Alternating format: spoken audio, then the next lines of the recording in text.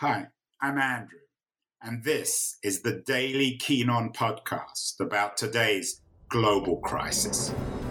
The coronavirus pandemic is dramatically disrupting not only our own daily lives, but also society itself. This show features conversations with some of the world's leading thinkers and writers about the deeper economic, political, and technological consequences of the pandemic. It's the daily podcast trying to make long-term sense out of the chaos of today's global crisis. Hello, everybody. It is February the 3rd, 2021, and everything seems to be changing in the world. In many ways, 2020 was a year of profound change, and a time where we rethought everything from the idea of reality to the idea of normality. So today is a good time to talk about what it means or what it can and shouldn't mean to be normal. My guest today, Roy Richard Grinker, is the author of a new book, Nobody's Normal: How Culture Created the Stigma of Mental Illness. Richard, it seems to me that the key word in your title, at least in the subtitle, is stigma. How culture created the stigma of mental illness. You're both an anthropologist and an expert on mental health, on mental disease. What, in your mind, does stigma mean? Is there a difference between stigma and illness? Stigma is when you have a kind of discredited identity, shame, something that attaches to you, that brands you. In fact, the word stigma comes from the ancient Greek word meaning a branding on the body, as of a criminal or a slave. The word is stigmata. So it's this kind of label and branding that can follow you. And it makes life very difficult for people who are ill, whether they're ill with a mental illness or a physical illness. For at least a couple of centuries, people have said, wouldn't it be amazing if when you were sick, all you had to worry about was being sick and not what people thought about your sickness? Do you see your work in this book in the continuation of historians like Michel Foucault, who saw mental illness as a construction, particularly of capitalism? Yeah, the work is definitely informed by the perspective of Foucault, which is, obviously has many meanings, but Foucault was interested in how institutions formed because he wanted to know how they became this place in which we exert so much power. Michel Foucault wasn't particularly interested in institutions as institutions. He was interested in them because they could illustrate for us the way in which power is exercised in capitalism. And so he looked at prisons and he looked at hospitals and he looked at insane asylums. And when we look at insane asylums, we see the birth of psychiatry, but we also see the birth of mental illnesses. Mental illnesses and stigma, therefore are born together. The history of mental illness is obviously your academic and intellectual focus, but it goes deeper than that, Richard. Your great-grandfather was one of the first neuroscientists, I think, in Vienna. Your grandfather was taught by Freud. To what extent do you see the history of psychology or the study of the mind and the Freudian elements of that as being, to borrow a word from Foucault, part of the discourse of capitalism? Yeah, it's an interesting question that I've struggled with, all my life, why I didn't become a psychiatrist. My great-grandfather, my grandfather, my father, even my wife are psychiatrists. And it was something that I was interested in, more at a critical level, trying to understand how it was that psychiatry actually became almost a form of governance. Foucault has this book, Discipline and Punish. Well, psychiatry disciplined and psychiatry punished. It also tried to help people, but at the same time, it marked people as sick who often didn't conform to societal expectations. You know, it was not that long ago that homosexuality was officially, according to the American Psychiatric Association, a mental illness. And so my interest is really in how different kinds of discourses, whether it's scientific discourses or any other kind of discourse, acts on us to both empower and disempower us. And mental illness terms have often done that. It's interesting that you present your choice to study anthropology as a form of rebellion, a rebellion against your family, a rebellion against your wife, a rebellion against the structures of intellectual power that you grew up with. To what extent has that decision to study anthropology provided you with an alternative, again, and I use this word carefully, discourse to Western rationalism, to the Enlightenment? Well, I wouldn't say that I'm anti-psychiatry, and I wouldn't say that I was rebelling completely, and certainly not rebelling against my wife. You don't look like a rebel, Richard. Thank you. But you know, in large part, I saw my father and my grandfather and my great grandfather too, though I never met him, as giants in their field, and I didn't want to. Well, they were. I mean, your grandfather has a long Wikipedia entry, and he is indeed one of the giants of 20th century psychiatry. But I was insecure. I mean, he would say, "You're going to be a psychiatrist, and you're going to be even better than I am." Did he put you on the couch, Richard?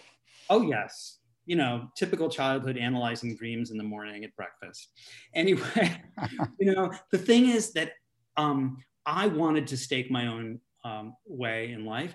And when I got to college, I did two things. I took an anthropology class and I took some hard science classes. And I just did terribly at the science classes. And I thought, maybe I'm sabotaging myself, because I don't think I'm incapable, but why am I not getting good grades in these things? And then I had this wonderful course in anthropology, and I realized, wow, I could actually do psychology or even psychiatry and not be a clinician, but look at things across cultures. And the more I traveled as I became an anthropologist to sub-Saharan Africa, to South Korea, to India, to other places in the world, I started to see that there was really a need for people to do more research on mental health across cultures. What kind of different conditions are there that are culturally variable? What kind of different conditions are there that are treatable or untreatable? Are there societies in which mental illnesses are not stigmatized, but where some are and some aren't? And then you come back to the United States and you see everything in a new light. And it's really amazing. I think you learn quickly as an anthropologist that the ultimate goal of going somewhere else to some foreign culture is not to just learn about them, but it's to be able to have gone so you can do the return. You can come back and see things differently. It's interesting that we had James Sussman, the anthropologist of work, on the show recently, who, like you, is quite critical of conventional notions of capitalism and work, and returned to Africa to rethink the very idea of work. I'm particularly interested in this relationship between capitalism and mental health.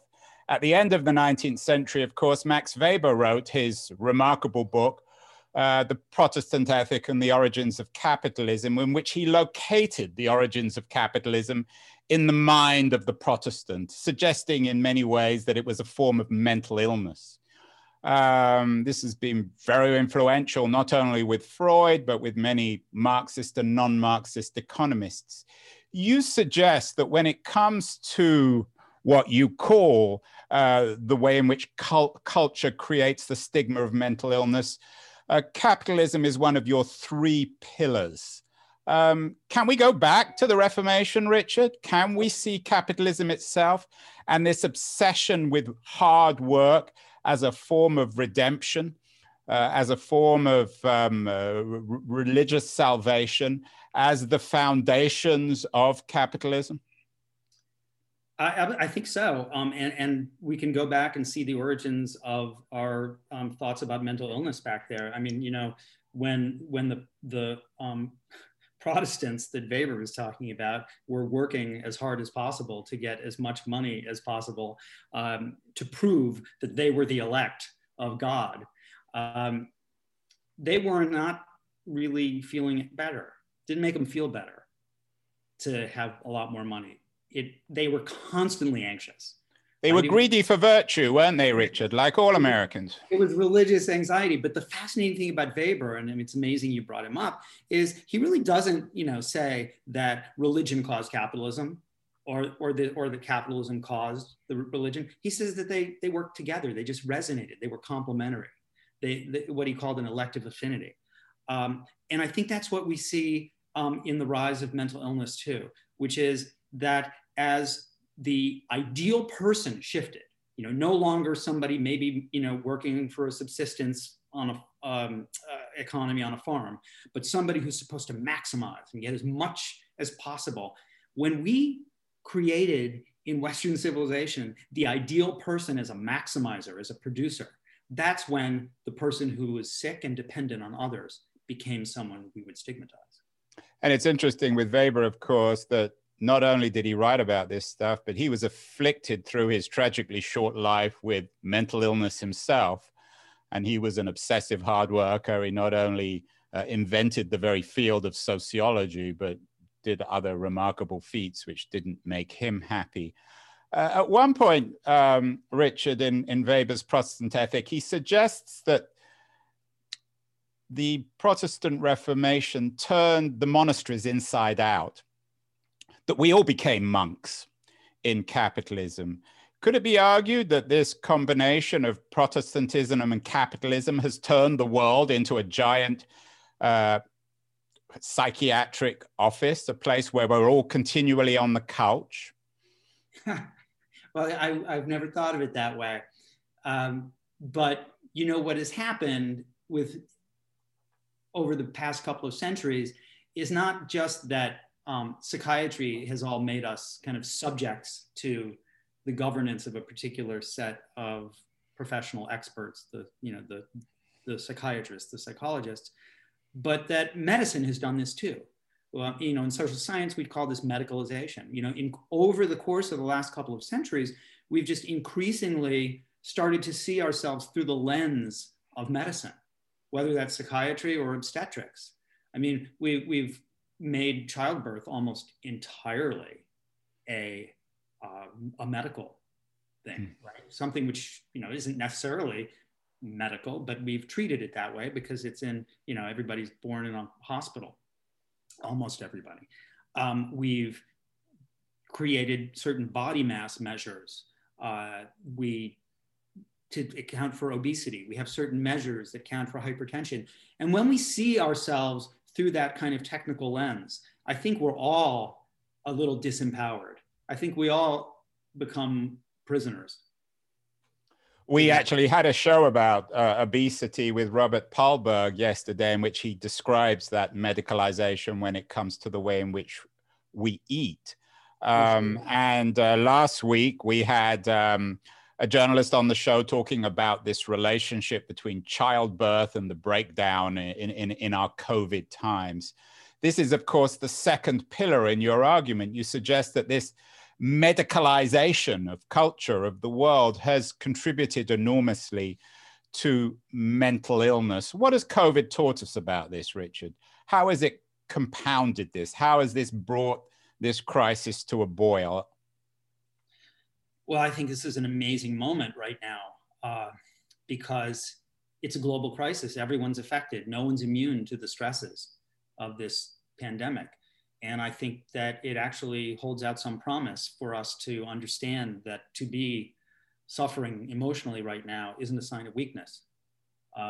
This is one of the things in Nobody's Normal that I stress over and over again in relationship to wars, that when we're in wartime, everybody's stressed. And so during wars, the stigma of mental illnesses tends to lessen. Well, practically every major political leader in the world now has called COVID a war. Yeah, I want to get, war is the third pillar, and I want to get to that. But let's focus on the medical establishment and what you call this medicalization of mental illness. We talked about your wife earlier, Joyce C. Chung. She works at the NIMH. And we had Bob Kolker on the show a few weeks ago. You, of course, know his book, Hidden Valley Road, about one particular family that was afflicted tragically with mental illness. He doesn't, and I don't mean that to blame your wife in any way for this, but he doesn't give the NIMH a great review in his book in terms of their treatment of mental illness. To what extent are the formal institutions of medicine in this country, the NIMH and others, responsible for this medicalization of mental illness? Well, one of the things I talk about in the book is that there is no evidence that focusing on the brain and neural pathways and brain imaging and thinking of mental illnesses as brain disorders has ever reduced the stigma of mental illnesses. But that's what the NIH has tried to do. They're trying to make everything medical, biological, molecular, and so on. But whether it's in the United States or anywhere else in the world, when we can see mental illnesses as the product of more than just some kind of biological dysfunction, but of the result of a person's whole life and experience and the context in which they live, including the historical moments and the cultures in which they live, then we tend to be more accepting and understanding of mental illnesses because we don't see the person as damaged.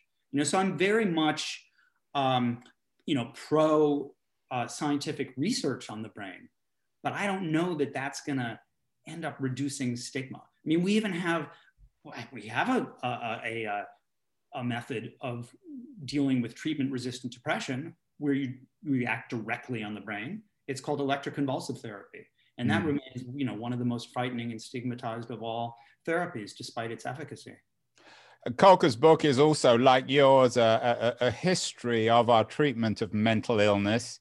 You, and I'm sure this is a good cocktail party joke on your part, you even have a condition named after, not you personally, but your family. There's the Grinker, and correct me if I pronounce this wrong, myelinopathy, which I think your grandfather or your great-grandfather discovered. What has been the history, in your view, of mental illness? Is it a traditional American narrative? Are we getting closer to the truth? Or are we spinning our wheels when it comes to defining and treating this condition? We're always moving and changing and creating new frameworks that we think are going to be helpful and that we're very, very well-meaning mental health professionals think are going to be helpful. But that doesn't mean truth, right? Something that's helpful isn't necessarily... So that's your polite way of saying that your wife and her colleagues are not making much progress. Well, no, let me give you an example. Asperger's, okay? Asperger's disorder, Asperger's syndrome was considered to be, a quote unquote real disorder. It was in the Diagnostic and Statistical Manual of Mental Disorders from 1994 to 2013. Why'd they get rid of it? They didn't get rid of Asperger's because somebody discovered something new and said, we know this condition doesn't work. They got rid of it because we didn't need it anymore. When Asperger's was first put in place, it was because parents and others demanded a less stigmatizing term for autism. And it served the function of suggesting at the time that autism wasn't just a category for people who were intellectually disabled and needed lifelong care, that there were other people who had autism, but they weren't that as involved.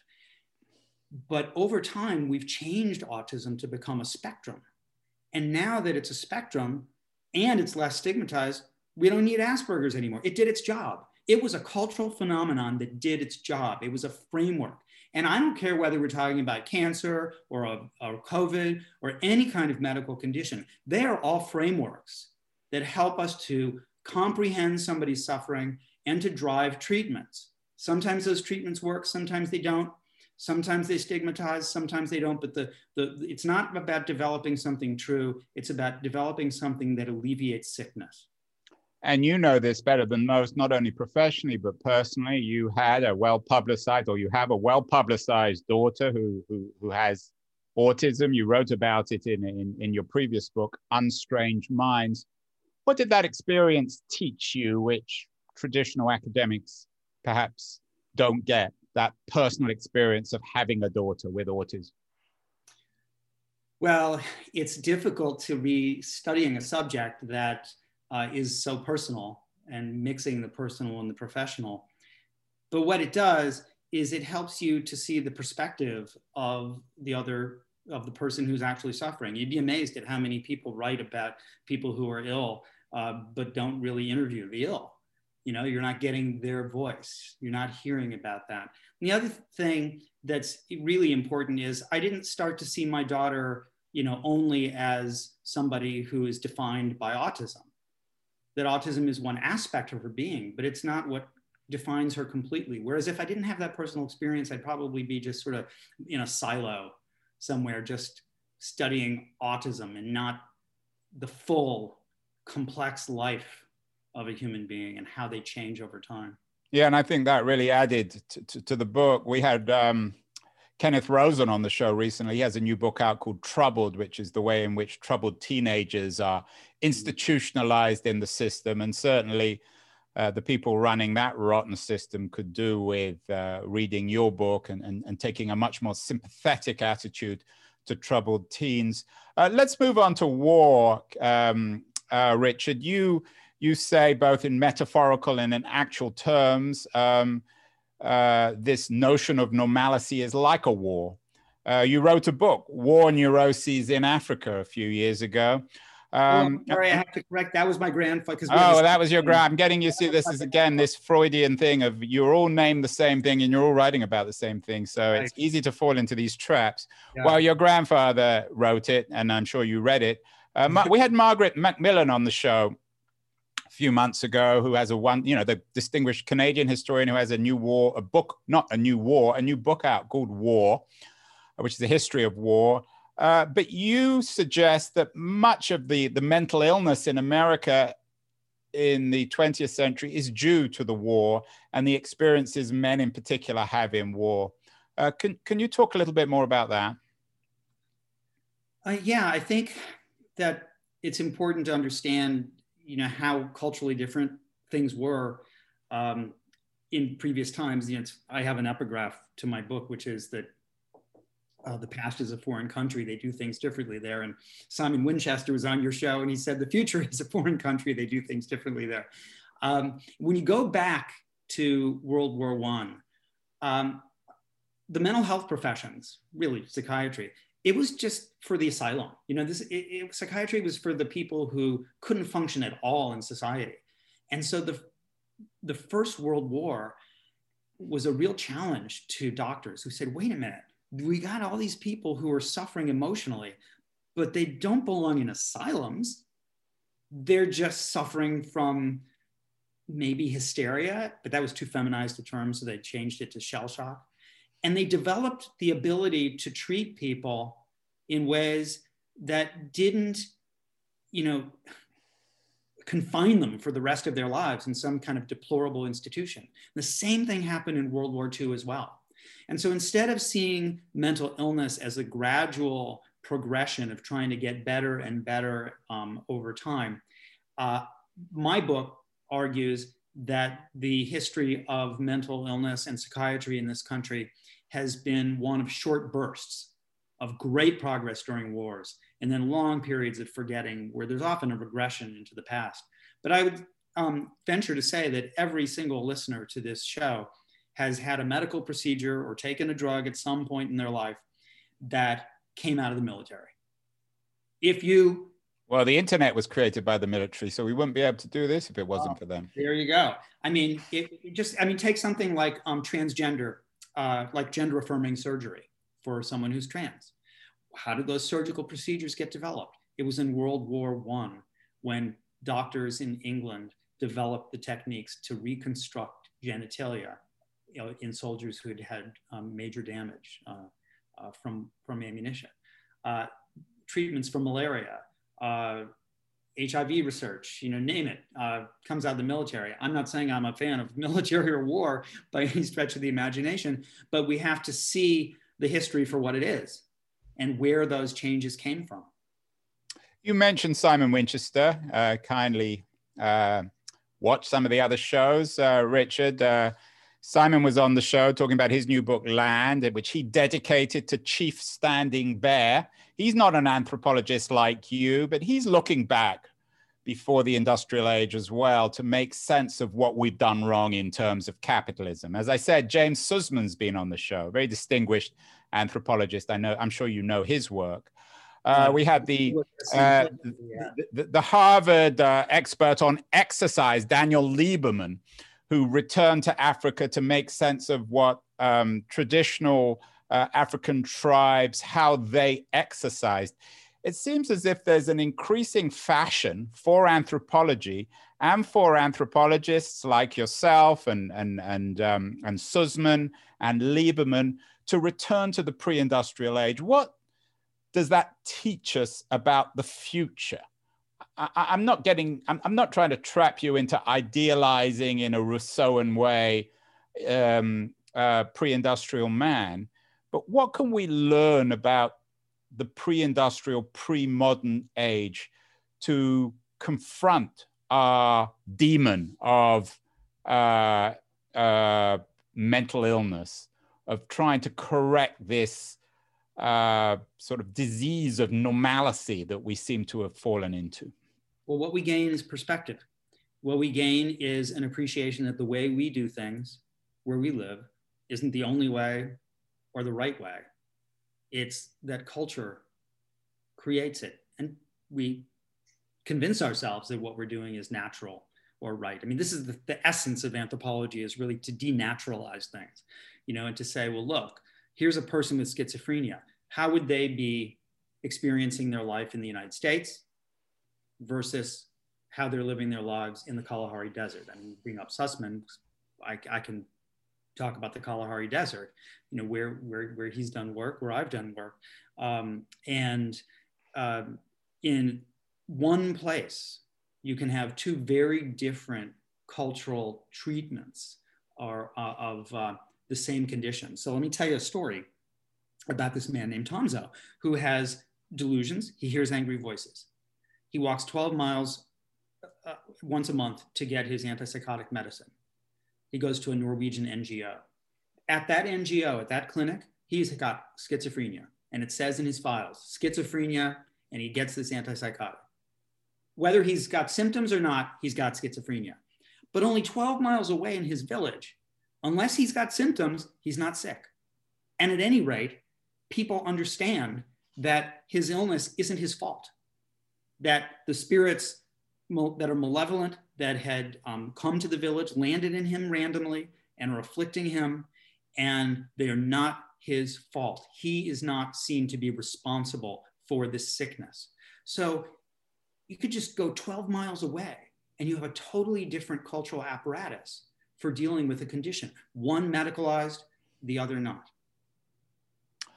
Anthropology then is the new black. It's the thing that seems to be allowing us to rethink some of the biggest problems in our age, from capitalism to the idea of work to our notions of mental illness. Roy Richard Grinker's Nobody's Normal, How Culture Created the Stigma of Mental Illness is a wonderful read. It's very personal, very accessible. Thank you. Can be written, can be read with some of the other bestsellers on this subject, particularly I think Bob Kolker's Hidden Valley Road. You're stuck in Washington, D.C. It's snowing and you can't go out anyway because of COVID, Richard. What else should people be reading in these strange times? Well, I would love to, I don't know if I can show this, I would love to recommend this book. It's called A Good Time to Be Born by Perry Klass. Perry Klass is both an amazing writer and a pediatrician. And she's just written this, magnificent, masterful history of the reductions of infant mortality. I don't know how many people just appreciate what the experience is of somebody even 100 years ago of expecting that a child might die, expecting that a child might be on the brink of death. We don't have that worry as much anymore, and it's a remarkable story of progress. Very different from my book, which is more of a roller coaster of some progress, some setbacks, some progress, some setbacks. But I really recommend it. Perry Klass, Klass. Well, Perry, if you're watching this, we'll have to get you on the show. Roy Richard Grinker, again, congratulations on a wonderful new book. And I will look forward to having you on the show in the not too distant future to talk about how we fixed the idea of normality. Thank you so much. Thank you. Appreciate you having me. You've been listening to Keen On, hosted by me, Andrew Keen. Make sure to join us the rest of this season as we explore how to fix capitalism. Make sure to visit us at lithub.com, where you can subscribe to the show in iTunes, Stitcher, Spotify, or wherever you listen to your podcasts. While you're at it, if you enjoyed what you heard, we'd appreciate a rating on iTunes. Or if you'd simply tell a friend about the show, that would also help too. Today's episode was produced and edited by Justin Alvarez and the team at LitHub Radio. See you next week, and thanks so much for listening.